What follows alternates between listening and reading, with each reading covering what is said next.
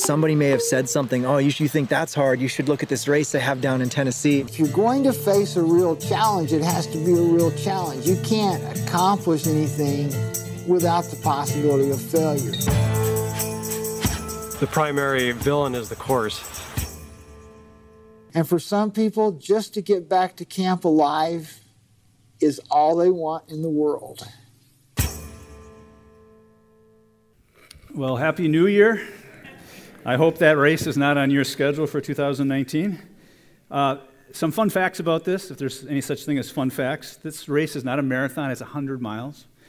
They give you 60 hours to do it. It started in 1986 and only 15 people have ever finished it. And if you don't like that distance, there's a fun run of 60 miles with a 40-hour cutoff. Runners ascend and descend over 120,000 feet of elevation during this race. That's like climbing Mount Everest 2 times up and down. But the race only costs $1.60, so that's pretty doable. And listen to what this legal disclaimer says. When you run this race, you've got to sign this. It says, if I'm stupid enough to attempt the Barkley, I deserve to be held responsible for any result of that attempt, be it financial, physical, mental, or anything else.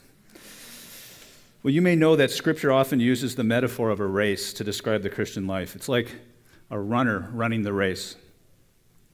It's the race of faith. In that famous passage in Hebrews, it says, therefore, since we are surrounded by such a great cloud of witnesses, let us also lay aside every weight and sin which clings so closely, and let us run with endurance the race that is set before us, looking to Jesus, the perfecter and founder of our faith. Paul said himself that he was fighting the good fight, and I have finished the race.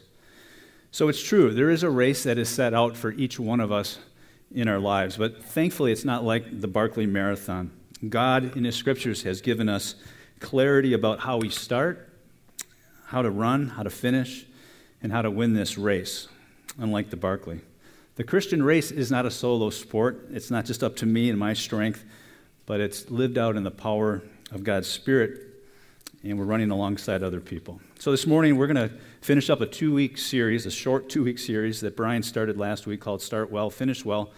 Brian worked through Psalm 90, and he reminded us of who God is, who we are, and that in 2019 we should be praying for God's wisdom, joy, and purpose in the coming year.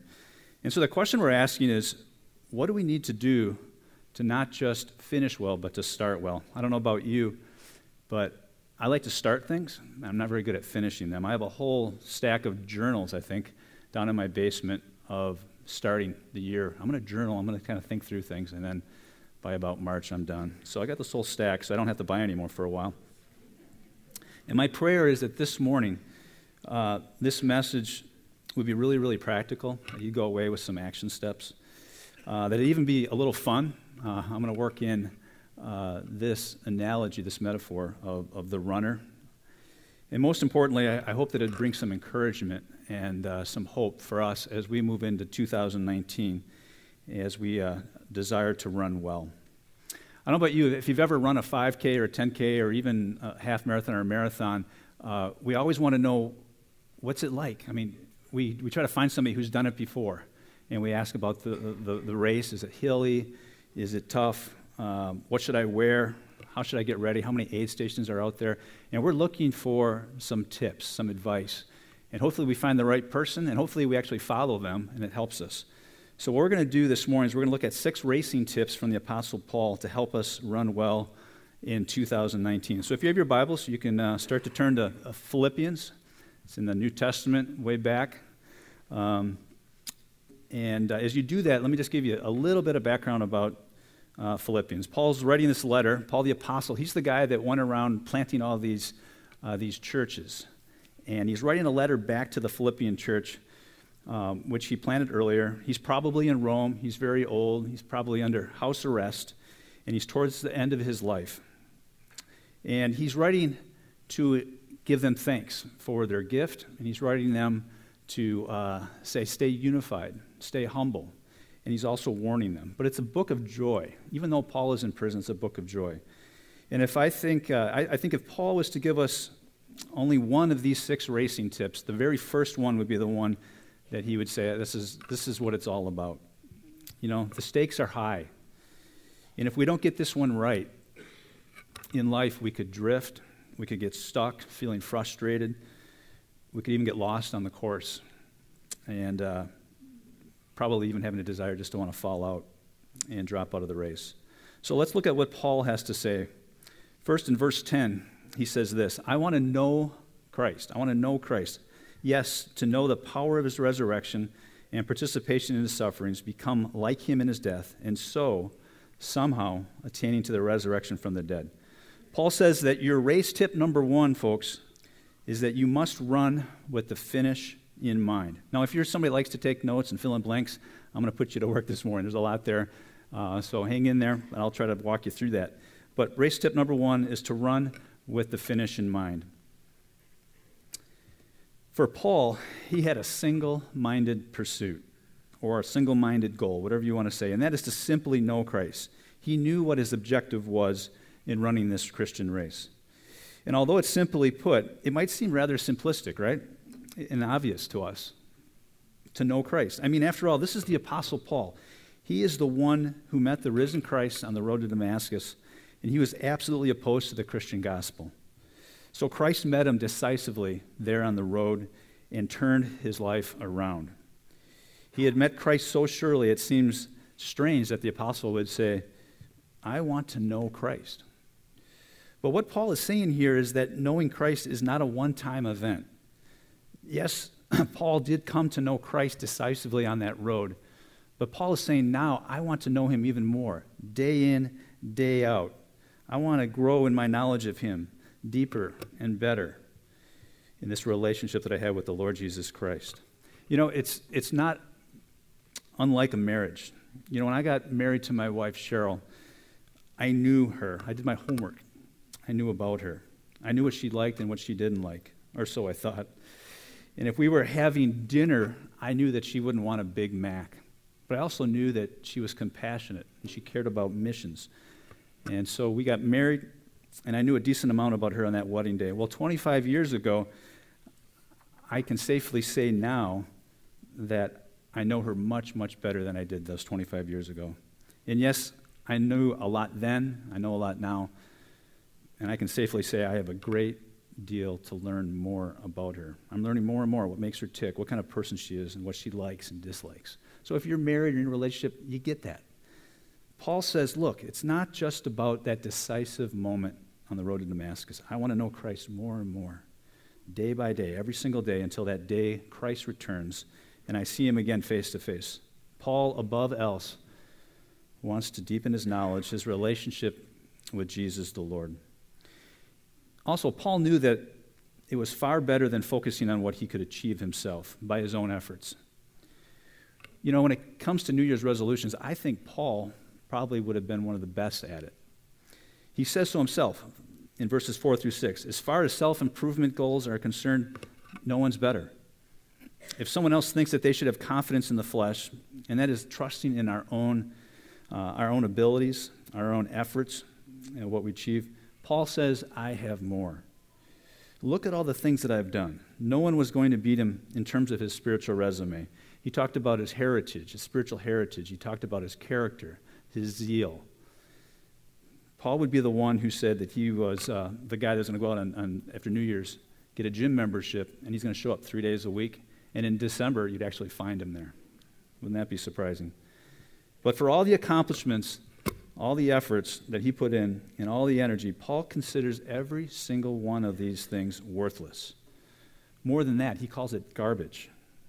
And actually, the literal word means dung, manure. It's the kind of thing that you actively want to throw out. So Paul says, those things that I did by my own efforts, that I put my confidence in before, I now consider them not just worthless, but they're to be discarded, they're to be thrown away. Compared to what? Compared to knowing Jesus in this ongoing relationship. This is the experience, this intimate relationship that we want, that we have if we follow Christ. This is the gospel.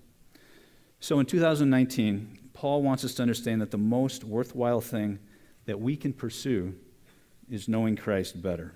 This is our finish line. This is the run that we want to do with that in mind, that finish line. So around here at Woodlands, we use a little bit different language, and we call someone who's knowing Christ like Paul is, we call them a Christ-centered person. That is our goal. That's our pursuit. It is one who just doesn't have knowledge about Jesus.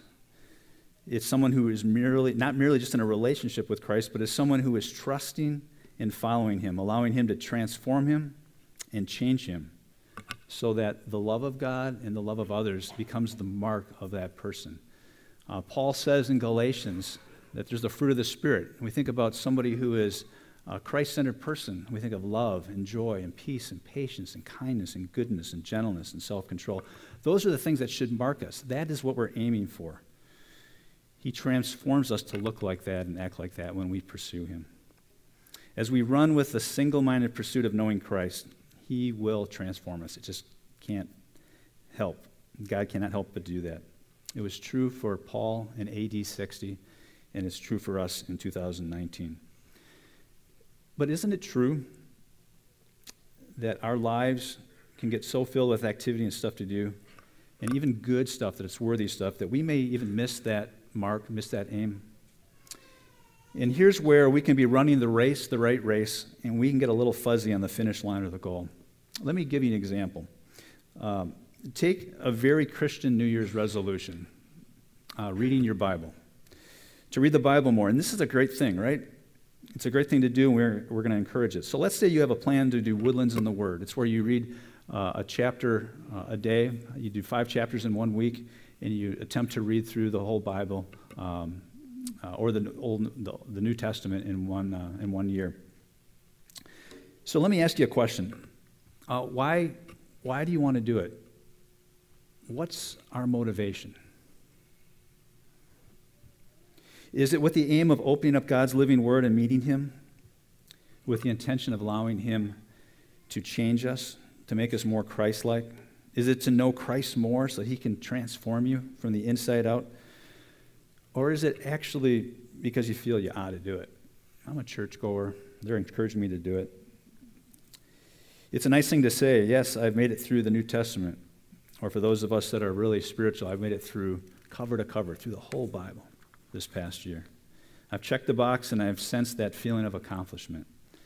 The question of why I'm doing this is a great question, I think, and I need to ask myself that, because when things go wrong, it's going to shape the way I move forward. You see, when I miss a day of my reading plan, which I know I will at some point, I'm going to get distracted, I'm going to miss a day here and there, maybe just for a lack of discipline. But what happens when I miss that day? The question is, what will I do? See, if I make the achievement the main thing, I'm going to simply give up. It's all about checking the box and keeping my resolutions. And I'm going to want to just stop, because that's what my goal was. But you see, if my aim is to know Christ and to know him as my Lord, then it's that I will continue with that aim. I'm going to press on. I won't worry if my 1-year Bible plan is going to take 15 months. The plan is not the main thing. Jesus is the main thing. And the good news of the gospel is not just that we're going to go to heaven when we die. The gospel is life in the kingdom of God right now, where God's plan is that he would restore his image in each one of us. So Paul says, let's run with that in mind. That's our end goal, to know Christ and to be like him. Run with the finish in mind, and that is to know him. Well, Paul's second race tip for us is this, that we know where you're at. Know where you're at. And that's kind of a weird racing tip, but let me explain. There was a guy named Jim Walmsley. He's probably one of the best ultra marathoners today, probably the most gifted. And he did his first 100 about 3 years ago out at Western States. It's a 100-mile race. And at mile 93, he was in the lead by an hour over the second place person. And he was under the course record by about 20 minutes. And so he got to mile 93, and somehow he missed his turn and got lost. And I want to pick it up, and I want to read part of what his story is. Around mile 93, I had gone about a mile without seeing course markings, and I started to get worried, says Walmsley. I saw Highway 49, and although there was no flagging, I thought, this has got to be the course, and I trusted my intuition. It's so hard to convince yourself to go backwards during the race. A mile later, Walmsley knew something had gone wrong. It is very heartbreaking to make such a mistake, he says. I was just sitting, lying on the side of the road. My muscles seized up, and I had lost my competitive edge. When Walmsley was finally discovered 2 miles off course, he was not in good shape. The race's medical staff offered him a ride back in the truck. It was so hard not getting into that truck, but I knew my crew was waiting for me, and I knew I could finish. At that point, Walmsley shifted his perspective. I went from trying to break a record and win the race to just trying to finish. I mean, I'm out there for the same experience as everyone else, to suffer and embrace the challenge. You see, it took courage for Jim to admit he was off course. He ended up in 20th place, and he was only 7 miles away from finishing and winning it. But until he honestly assessed his situation and realized the reality that he was in, he would have missed the turn, and he wasn't, and if he hadn't acknowledged that, he may not have ever finished the race. And I think in the Christian life, it's important as well to stop and to figure out where you're at. Paul says you need to know where you're at. And in this tip, we see how Paul had an honest prognosis of himself, an honest assessment. Notice what he says. Not that I've already obtained all this or I've already arrived at my goal, but I press on to take hold of that which Christ Jesus took hold of me.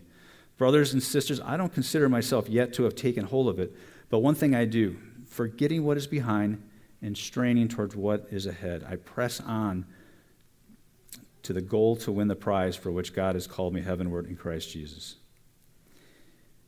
Paul had an honest and a humble assessment of his current spiritual condition. It seems that there was some accusations floating around the Philippian church that said, hey, Paul is saying that he's arrived, that he's fully mature, and that he knows Christ fully. And Paul comes back, and this is the great apostle. He says, I've not arrived yet. He says it in verse 12. I have not already obtained all this. And then in verse 13 again, he says, I don't consider myself yet to have taken hold of it. I haven't taken hold of fully knowing him and becoming like him. Paul, this old man in prison who has done so much, continues to press on. He's still aware that he needs to grow. There's still rough edges and sin in his life that he wants to see go. And I find in my own life, at times, it's easy just to sit back and to rest and to kind of coast and to place my confidence on what I've done, what I'm currently doing, or even my position. And you see, the starting point of Christian growth for all of us, of becoming like Christ, is knowing where we need to grow, seeing areas of our lives where we need changing, and accepting the fact that we are not where we ought to be. In order to take the next step in 2019, we all need to take a spiritual assessment. So let me suggest that we all just take a little bit of time in this next week and we pray. Ask for humility. Ask for insight. Pray for some holy dissatisfaction and say, you know what, maybe I shouldn't be satisfied with where I'm at spiritually. Pray that God would help you see where you're at honestly in your spiritual journey. And maybe for some of you, if you're honest, I haven't even started this race. I'm just kind of considering things, and that's okay. But be honest with yourself if you're in the race. Or maybe you're on the performance track like Paul was and aiming for a different goal. Others of us maybe need to step back and say, you know what? I've been way too hard on myself. God actually has been at work in my life. And 5 years ago, this is where I was, and today I'm here. And to give thanks and to be grateful. So let me suggest that we find a trusted friend or a spouse or somebody that can look into our lives a little bit and just ask them, hey, where do you think I need to grow? So starting well in 2019 is going to require us to do some hard work in this area. So tip 1, Paul says to run with the finish in mind. Tip 2, he says make sure you know where you're at. And tip 3, Paul says learn to run with confidence. Learn to run with confidence. You know, for a runner, and this sounds kind of weird, but race day, it all boils down to trust. It all boils down to trust. It's not the time to start questioning, did I do this right or that right? You've got to run with confidence. You've got to trust your coach, your preparation, your equipment, all the training you did, your nutrition, your strategy, your habits, and your hard work ethic that you're going to do out on the course. What is going to get you across the finish line? You need to have confidence when you're running, and it's determined by a lot of those things. And likewise in the Christian life, we have to ask ourselves, what are we placing our confidence in as we move forward? Notice what Paul says here in verse 10. He says, his aim or his pursuit comes with power. And this is what you and I need to hear. He says, I want to know Christ. Yes, to know the power of his resurrection. Paul says we can run with confidence now because Christ is our aim, and he is in our lives. This doesn't depend on my effort and willpower. Amen? It's the power of Christ's resurrection that is now working in me by his Spirit. So however overwhelmed you may be feeling as we go into 2019, you can know it is by Christ and by his power that he can be working in us and through us for change. But how does that work? I mean, really, it seems so vague. I ask that question a lot. Is it, so God's in my life, and it's up to him to do all the changing, so I sit back and let him do it? I've tried that, and there's not a lot of good change. I've tried the other option, where I grit it, and it's all self-effort. I'm going to do this. And every once in a while, I'll call it to God, and he will help me. So the question is, what should that look like? Theologians call this whole process of spiritual growth, big fancy word, sanctification. We probably throw it around. It's the process of becoming more and more like Jesus. But the question is, whose job is it? Is it my job, or is it God's job? And I want to look at a passage here in Philippians, not in the one that we're in, just a couple to the left in chapter 2. Listen to what Paul says here. It's pretty interesting. Therefore, my dear friends, as you have always obeyed, not only in my presence, but now much more in my absence, continue to work out your salvation with fear and trembling. For it is God who works in you to will and to act in order to fulfill his good purposes. A couple things to note. First, Paul says, work out your own salvation, which means your role, our role, my role is important. He goes on to say, for it is God who is at work in you. You're not doing this project on your own. Sanctification is empowered by God, and it's impossible, really, without him. When Paul says work out your salvation with fear and trembling, we get all worried about that. He doesn't mean you should work out your salvation with a sense of anxiety, not knowing whether it's going to be good enough for God. Instead, Paul uses the phrase to refer to a humble attitude of dependence. He's suggesting that we have a role and God has a role, but we don't control it. And I've heard this said before, and this has been helpful. So there's some things that we can control, right? We can make a phone call, we can drive our car, we can run errands, but some things we can do nothing about. We cannot control the weather, unfortunately. We cannot control if the Packers win or not, unfortunately. God is the only one that can change the weather. But there's the third category. Think about going to sleep. Can you force yourself to go to sleep? Not really. But you can go into a dark room, lay down on a mattress, turn out the lights, and sleep will come. Or think about the difference between a motorboat and a sailboat. In a motorboat, I'm in control, right? I start the engine, I control the speed, and I go wherever I want. But think about a sailboat. It's different. When I'm sailing, I'm not passive. I have a role to play. I hoist the sails and I steer with the rudder, but I'm utterly dependent on what? The wind. There's no room for believing that I'm in control when I'm in a sailboat. Because if the wind doesn't blow, I'm dead in the water. And when the wind does blow, on the other hand, some amazing things can happen. In John 3:8, Jesus says, the wind blows where it chooses. You hear the sound of it, but you don't know where it comes from or where it goes. So it is with everyone born of the Spirit. So let me ask you this morning, where are the winds of the Spirit of God blowing in your life? Where and how is God at work in you? What sin is he seeking to free you from?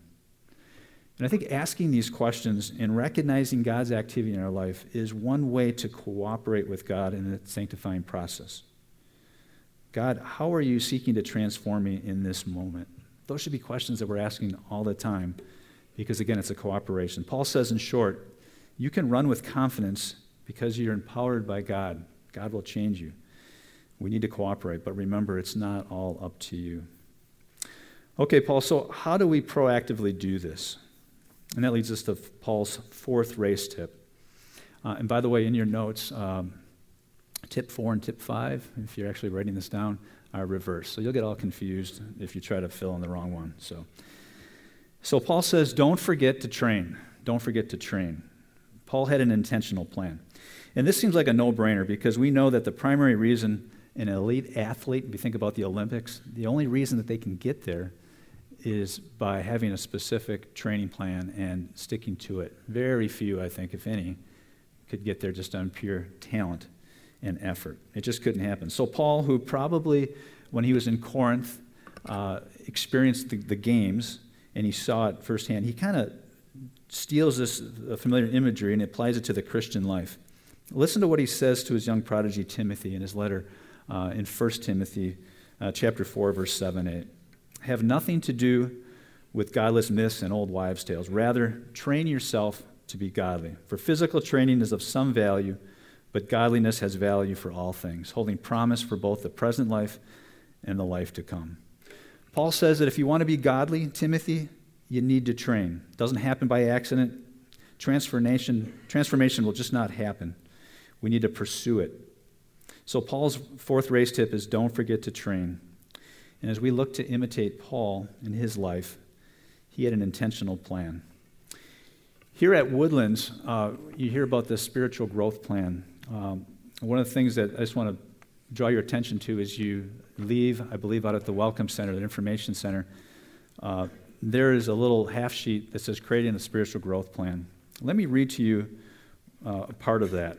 A spiritual growth plan is an intentional, thought-through, and written-out plan that describes and defines what you believe God would have you do to walk with Him and grow spiritually. It's been long understood of men and women through the ages that God causes us to grow, but it is our responsibility to put ourselves in the position to grow. There are certain resources and disciplines that have been long recognized as means of grace that God has ordained to nurture our spiritual lives. A spiritual growth plan is simply thinking through and personalizing how we will incorporate these into our lives. So I encourage you to pick this up. I'm not going to go through it today, but there's just two elements that I want to draw your attention to here at Woodlands that will help you. And one is Woodlands in the Word. I had mentioned that. And secondly, something new that we're really trying to establish since this fall is called Woodlands in Prayer. And it's just a tool to help you in your devotional life as you pray. So you can find that on the app. Spiritual disciplines, I don't know if that term is new to you, but let me give you one definition and then flesh this out a little bit.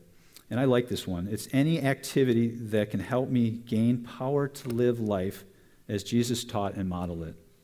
It's any activity that can help me gain power to live life as Jesus taught and modeled it.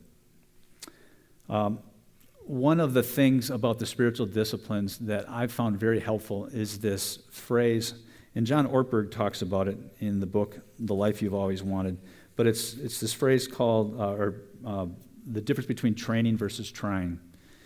And he says that there is an immense difference between training to do something and trying to do something. Now, let me illustrate it this way. We have a good friend around here, Heath Erickson. I don't know, I'm going to throw the slide up here. Some of you may know him. He was our youth pastor here, and Heath is an excellent Nordic skier, cross-country skier. I don't know if you have a picture yet. Although beginning his Birkie skiing much after Brian and myself, he easily passed us up. Even with the name Erickson, it didn't get him to be a great skier. He trained and trained and trained. He developed a specific written-out training plan, and he follows it religiously. He actually roller skis when there's no snow, so he's been out roller skiing a lot. He does interval training, long skis. He lifts weights. He does core workouts. He changes his nutrition. He's got all the right equipment. He's learned how to wax skis. He's taken lessons, and he practices and practices specifically on different techniques. Skiing without poles, hill workouts. Heath has trained. And the result of that training for Heath is race day. And you see here, he's looking pretty good. He's got great form. And He is actually a Wave 1 skier in the Berkey. I believe he's Wave 1. And that is because of all the time, not during race time, that he's putting in his training. Let's contrast Heath, who was training with someone, well, you'll see. Let's take a look. All right, I don't know if you notice who that is. That's me up there. I'm not training or I'm not trying. I'm not doing either one there. But I am watching skiing, and I'm working on technique, and I'm hydrating, and I'm trying to get ready. But here's the deal. Throw up the next slide, please. Race day, I've got to do a lot of effort. I've got to go out there and just try to be like Heath. I've skied with him, and I'll get behind him for a while, and I watch his technique. I'll try to do his thing, but I never can keep up, and I end up skiing like that. I believe that the Christian life is no different, really. I want to give you an example. In my own life, I remember a few years back, I heard a talk on gratitude, and I was deeply convicted that I need to go out and change. I need to be more of a thankful person. Not that I was overtly ungrateful, but I just didn't have a thankful heart, and I was discontent more and more, and I wanted to be thankful, and I wasn't experiencing that. Well, for the next few days, I was pretty good. I went out there and tried. I was very single-minded towards being thankful, and I think I did pretty good. But over time, over days and weeks, it faded, and I was kind of back to my old self. And as I look back, and I don't know if that's your experience at times, but as I look back, I learned I was trying to be a thankful person, but I wasn't training to be a thankful person. I put forth effort, but it was primarily aimed at my behavior and not my heart. And I'm learning that the only way God is going to change my heart is that I begin training that part of my heart and doing spiritual exercises like praying prayers of thanksgiving over and over and over, keeping a gratitude journal maybe, or a thanksgiving journal, or simply practicing saying thank you to people. That I needed to go after that spiritual muscle so that over time it becomes second nature to be a grateful person. When Heath skis and trains, for example, without poles, it forces him to use the proper technique, and he trains those muscles that he needs for race day. Too often, we go out in the Christian life and we just try. I'm going to try. And we fail over and over and over. So I want to encourage us, as Paul says, is to start training and be intentional. He says you put together your spiritual growth plan. Think about those areas of your life as you assess where you're at. There are spiritual disciplines that can help each one of us grow in that specific area. Mine was Thanksgiving. But maybe I don't have a joyful heart. Well, we need to practice the spiritual discipline of celebration so that over time it becomes habitual and part of who we are. Well, I wish I had more time to develop the last two race tips, but I just let me fill them in for you and just say a few words about each of them, and then we'll close. Race tip 5, Paul tells us to keep moving forward. He says, press on. I don't consider myself yet to have taken hold of it, but one thing I do, I press on. I'm forgetting the past. I'm straining towards what ahead. Paul says, I'm going to run the most important race in the world with determination. And I know it's going to take time, but I'm not going to stop. I'm not going to quit. I'm not going to look back until the day Christ calls me heavenward. Friends, this pursuit of Christ's likeness is not an event, but it's a process, day in, day out. And Paul says that we just need to be making progress. And finally, race tip number 6 is run together.